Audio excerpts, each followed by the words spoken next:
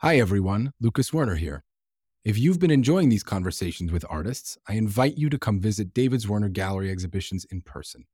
We're located in New York, Los Angeles, London, Paris, and Hong Kong. New exhibitions open each month. Plan your visit at davidswerner.com. I'm Jaja Fay. I'm a digital strategist for the art world. I'm Christian Luden from the Netherlands, and I have an art platform online on Instagram, and I work with artists on doing collaborations. Online influencer. From David's Werner, this is Dialogues, a podcast about artists and the way they think. This episode's pairing, Christian Luton and Jaja Fay. This episode of the podcast is a little bit more unconventional because we brought Christian and Jaja together to talk about an artist, Yayoi Kusama, who has an incredible online audience and whose audience is really affecting the way people experience her art. Christian and Jaja, thank you so much for being here today and part in this broad-ranging conversation, hopefully, about Instagram and art and the way people are making things. Yeah, it's a pleasure being here. Thanks for having us. I thought that maybe we start, you mentioned in passing in the introduction before we were recording that you guys had met before in a kind of Instagram. In Moscow, of all places. Yeah, it was a show of Takashi Murakami at the Garage Museum 2 years ago. Yeah, and I think it's a very perfect example of how the real world and the online world clash in this digital economy, wherein, two people from various parts of the world get flown into Moscow to take pictures of an exhibition. The exhibition itself was really focused on the art, but everything around there was focused on Instagram. So if you go to the bedroom, I don't know the restroom, there were all kind of mirrors with like Murakami artworks, but not like the original artworks were in the show, but like more the kind of where like a mirror where you take a photo and post it on Instagram. Yeah, and he's the master of an immersive experience where all of his merchandise is at the shop, and every single interaction with him was like some type of moment to photograph or take videos of. Yeah. And I think when the Garage Museum did a show with Murakami, they wanted to go all in. And that's why they flew us in. And how do you feel when you come to a show and it feels like it's being gamified? For instance, meaning like there's a mirror room. There are things that might not have to do with the art, but you know immediately what you're supposed to do as someone who's engaging with the medium. I mean, is that a turnoff? I think as people who work in the art world, we have the benefit of knowing what's what. But I think the modern museum experience, and I use the word museum lightly because, as you know, there are other museums that have popped up that are not museums. The experience of going to a museum now is more about the performance of going to a museum, no longer really thinking about the purpose of how museums were originally established as educational institutions where you go to learn about objects and people and civilizations. Now it's purely to get this one deliverable, which is getting the photograph, and that kind of spurs this entire engagement around going somewhere to perform this life that people think that you have. Yeah, I think it's really like if it's in the museum, if it's in the exhibition itself, it's definitely a turn off. I think especially for like the art lovers and the people who are really into art. But I think it's also like I think with the Murakami exhibition, it was like the show was really focused like on his artwork and didn't really focus on Instagram.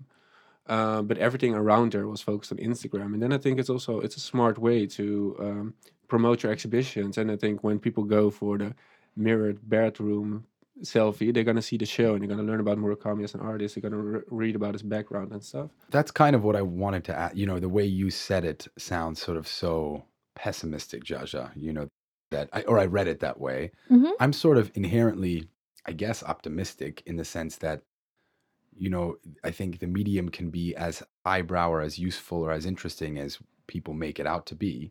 And so I'm just curious about if you really feel that pessimistic or if in fact that's just one side of what you see, Instagram doing. And of course, now you have worked at museums, now at the Jewish Museum, previously to Guggenheim, to do this kind of work. Yeah, and I've always felt conflicted. I'm someone who sits on both sides of the table, right? So I am someone who is thinking about how to translate our content and the mission of our institutions into a digital space, but then someone who's actively participating and personally sharing. And I think there's yet there's the opportunity of this optimism that comes with the goal of reaching an unlimited audience online. That's kind of what everyone's been talking about when they think about accessibility in the internet. But then you have very limited tools. So it becomes this very reductive experience of just the image, just the, whatever you're posting. But then the, phenomenon of these non-museums, like the Museum of Ice Cream, which is opening a permanent space in New York City, co-opting that language and all of the surface values that surround the experience of going to a museum and conflating that as the same thing. And I think the audience doesn't know any better. Right. And it's our job as museums, as people who work, in the space, to clarify. But it's definitely a machine that has become far beyond our control. In your case, Christian, it feels like your art education began alongside your digital, and you're of course very young, and I feel like it's an interesting example because you've become really deeply involved in certain artists' career, but very much the access point was, Yeah, exactly. Instagram. And I think also, if I'm going back to your point, I think it's, of course, I think everyone agrees it's bad if the artist compromises his work to get more Instagram likes or to be more shown or be more posted on Instagram. But I think also, like, if in the case we were in Moscow, and I think, like, how many kids can go to Moscow? Like, how many, like, I come from a place close to Amsterdam, but like not Amsterdam. So I was never in the art world in New York. I didn't have the opportunity to go there. So to see all those artists exposed in those kind of big museums, like the Guggenheim or like the Garage Museum, like in like the internet and Instagram was the only way I could see it, basically. Of course, I think on the artist side, like if you compromise on making art or want to put a mirror in there so more people are gonna post about it, I don't think it's a good thing, of course.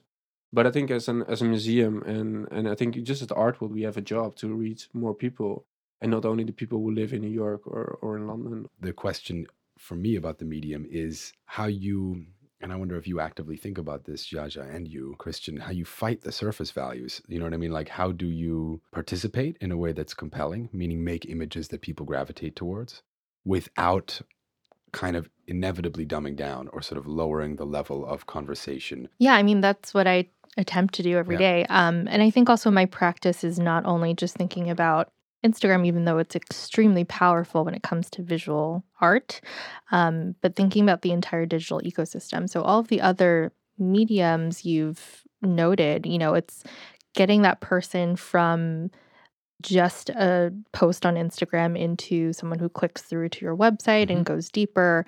It's really the gateway drug, hopefully, for more content. No, I think it's really interesting what you say about the gateway drug. I think that's what I always try to do with the curation I'm doing on my own page. It's like, because I don't come from the art world, so I know how it is to be outside of the art world. So I know what kind of images were appealing to me, and I'm trying to now starting to learn more about art and getting into and being in the art world. I start to try to mix that with each other, and I think even there are some artists that are considered very art world, like even like a certain artist like Jordan Wolfson. When I posted a video of, I think it was at the Stedelijk Museum when he was doing the robot stripper performance art piece, it went viral, and I saw it everywhere. I saw it like on Reddit, I saw it on all the Instagram accounts. Like it got more than a million plays and views, like on my own Instagram account. And I think that's because of the combination of like people that maybe don't come from the art world were looking like, what is this? And like sending it to friends and commenting under all the posts, like, is this art? Like, is it like the common whole discussion is coming? And the only reason why this is happening, why it's going viral, is because I also posted a lot of stuff that's maybe in the art world considered like, easy, Right, not highbrow in the same way or exactly, something yeah. like that. Right. So I think that the combination between the high and low art is really important in curation and getting a big group excited for it. Something that we're thinking about, something I would really love to hear about is how you imagine kind of digital exhibition making. Initial mistake, I think, is to recreate the digital space in the physical space. And the way you experience something in a physical space is very different from the way you experience it in a digital space. And so we've been thinking a lot about digital exhibition making at the gallery and how narrative gets woven into something that you see online, a richness, context, archive get built in. So it's not just you in front of an artwork, but it's you with all the other things available to you when you see something digitally. Yeah, I think there's been a lot of experimentation in this realm in the last several years, none of which have been extremely No, successful. I think no one cracked Yeah. the And I code. That's think right. I think the actual question to be asking is, do people want to experience art online?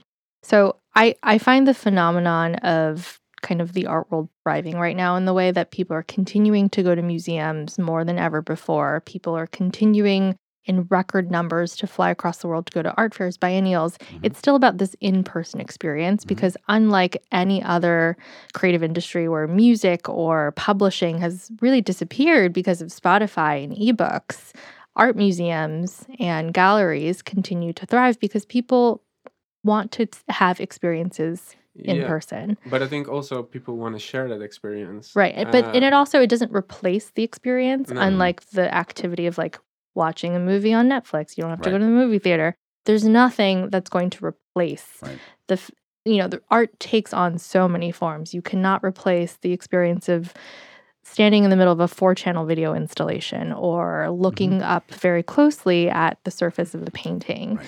I think people, still want to have that social in Yeah. real life experience. Yeah, 100%. But I think also is that like I think Instagram is like one of the channels where a lot of people watch art, see art, and Mhm. everything. But also, I think Instagram is much more than that. Like it's also people checking what their friends are doing, like what kind of fashion or food or like where everything basically nowadays. So I think if Instagram only was made for art, it wouldn't work. Right. One of the things that would be concerned about, and you mentioned it a little bit earlier, Jaja, is that there is a reductive quality, obviously, to the platform, that it's presenting things in a very specific way. And I think we all agree that certain things look better on Instagram than other things. And that certainly doesn't mean they are less attractive or more attractive in person. So it's this kind of, and I guess the question is, has that ability to sort of predict what works on Instagram, which I think is, high contrast, colors, very muted things seem not to be that attractive, at least when I look at them on a screen. Like a Ryman, it's Yeah, not get gonna a lot of pop likes. on Instagram, you know what I mean? But an Infinity Room is, or a Josh Smith painting most likely will, like Yeah. there's that kind of intense color palette. Do you see that being a factor in the way people are making things? Yeah, well, it's a classic marketing question. What's your goal? So for the artist, if it's sales, does this actually generate money? Or are they more just interested in visibility? And I think there just hasn't been enough of a paradigm shift yet there's still transactions taking place. And I think um, we shouldn't ignore the fact that this entire system is based on the transaction between data that's being collected from its users and the people who are on the on the other side. But I don't think it's affected, the artists to the extent of changing how they work. It might be, it's really just another dimension of presentation. Yes, for artists like that want to get a lot of reach, like it really matters. I think artists that like I sell a lot of works through Instagram, and most of the time the works that get the most likes are not the most works that sell the easiest. That's interesting. So it's I think, and a lot of artists also know that like it's completely different liking a picture than buying a painting. Will you talk a little more about that? If you can think of examples, not that you need to name names, but Yeah. what is the difference between a likable picture and one that someone actually ends up transacting on? I think one is like, yeah, liking a picture is like something you think it's cool or you think, but not something you necessarily want to put in your home. Hmm. But I think the big kind of difference is the audience. So like what an audience likes who are buying a lot of artworks, who are like real collectors, is something different than people who are just on their couch and liking a picture. There's a different kind of taste of those people. So I think yeah, getting a lot of likes or getting a lot of followers. Might mean you're appealing to the wrong audience. You're not appealing to the qualified audience. You're appealing to, let's say, a less Yeah, qualified audience who's actually not a buying audience. Qualified isn't maybe not the right yeah, word, yeah, but you yeah, understand what I'm getting of at. Yeah. course. In terms of market. Yeah, or art historically Yeah, inclined or whatever but I it think is. it's definitely it's changing. I mean, like, because I think a lot of those qualified people who can buy art are all definitely looking at the numbers and who is like really popular right now. Right. And I think if we talk about like a cause, like who is now a market phenomenal, he got like a lot of like Instagram followers. He got a lot of people posting about him. If you do the hashtag cause, like you see so many people posting about it. And that means that a lot of young people are into cause, like they're fighting for Uniqlo tees and everything. And at a certain time, that's gonna also like really a few billionaires are gonna be also interested in it because like, whoa, this guy is so big right now. Maybe I should buy an original painting of him. The artist who in a way from the beginning has been able to operate in both spheres is Kusama, and this sort of mainstream, even pre-Instagram kind of mainstream fanaticism around her work and experience her work, which is now, made much more intense by Instagram, has existed alongside an extremely robust market. And I would love to hear, maybe starting with you, Jaja, how that happens, if that's something that happens organically, if it's about the myth or the narrative. Right place, right time. Is Yayoi Kusama even on Instagram? This was absolutely not by design. No, not at all. And I think it's the confluence of so many things. Yes, she's been very successful her whole career. But I think, the internet has opened up this new audience that has really exploded and proliferated this very unique visual aesthetic. She's very lucky in capturing the audience that's been generated around her, but I think so much of it is kind of by accident. But it's also like super authentic. Like she was all doing this in the 60s. Way before exactly the internet even existed. Yeah, it's insane. And that's I think why she's appealing to both kind of sides, of course, is because like the real audience or like the real collectors, they know the story. They know she didn't make it for Instagram. They know. So I think, and I saw like a quote, I think it was for the New York Times, was like she's the most important artist of the 1960s. I think that's even like wrong. She's like the most important artist of now. Her art is about infinity, like the infinity rooms. And what Instagram did was all her exhibitions are like in the universe, like kind of like a new universe created for her artworks, and it's going on. It's an infinity.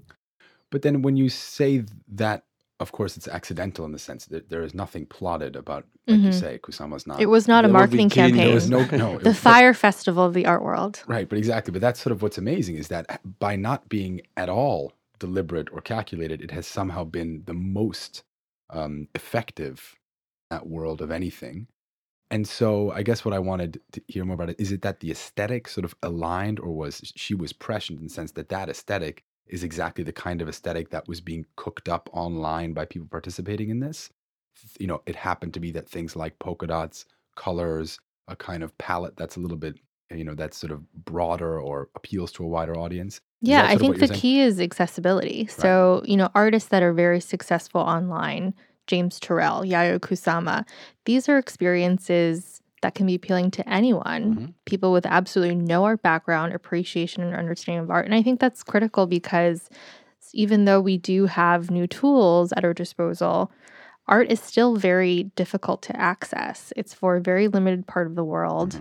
Arts education has been depleted. I guess my concern is that because you now have this kind of hyper promoted aesthetic online, how does this affect long-term digital art history? Right. When you look at the record of what people used to look at, if you have like 1 million Cause and Kusama tags, like was that the era we were living in? Like who were those else? The most important artists? Yeah, exactly. So this new quantitative measurement of success, she is just kind of operating in a very universal perspective too. Like who doesn't love polka dots and like sparkly things? In this case, there's a visual aesthetic which has aligned with a story that to me is extremely meaningful and compelling, right? You have an artist who came to New York, was a total outsider, an Asian woman in a totally macho world, a world that didn't want anything really to do with her, that would have in an era of abstract expressionism. Abstract expressionism with men very male, dominating white the field. male. Yeah.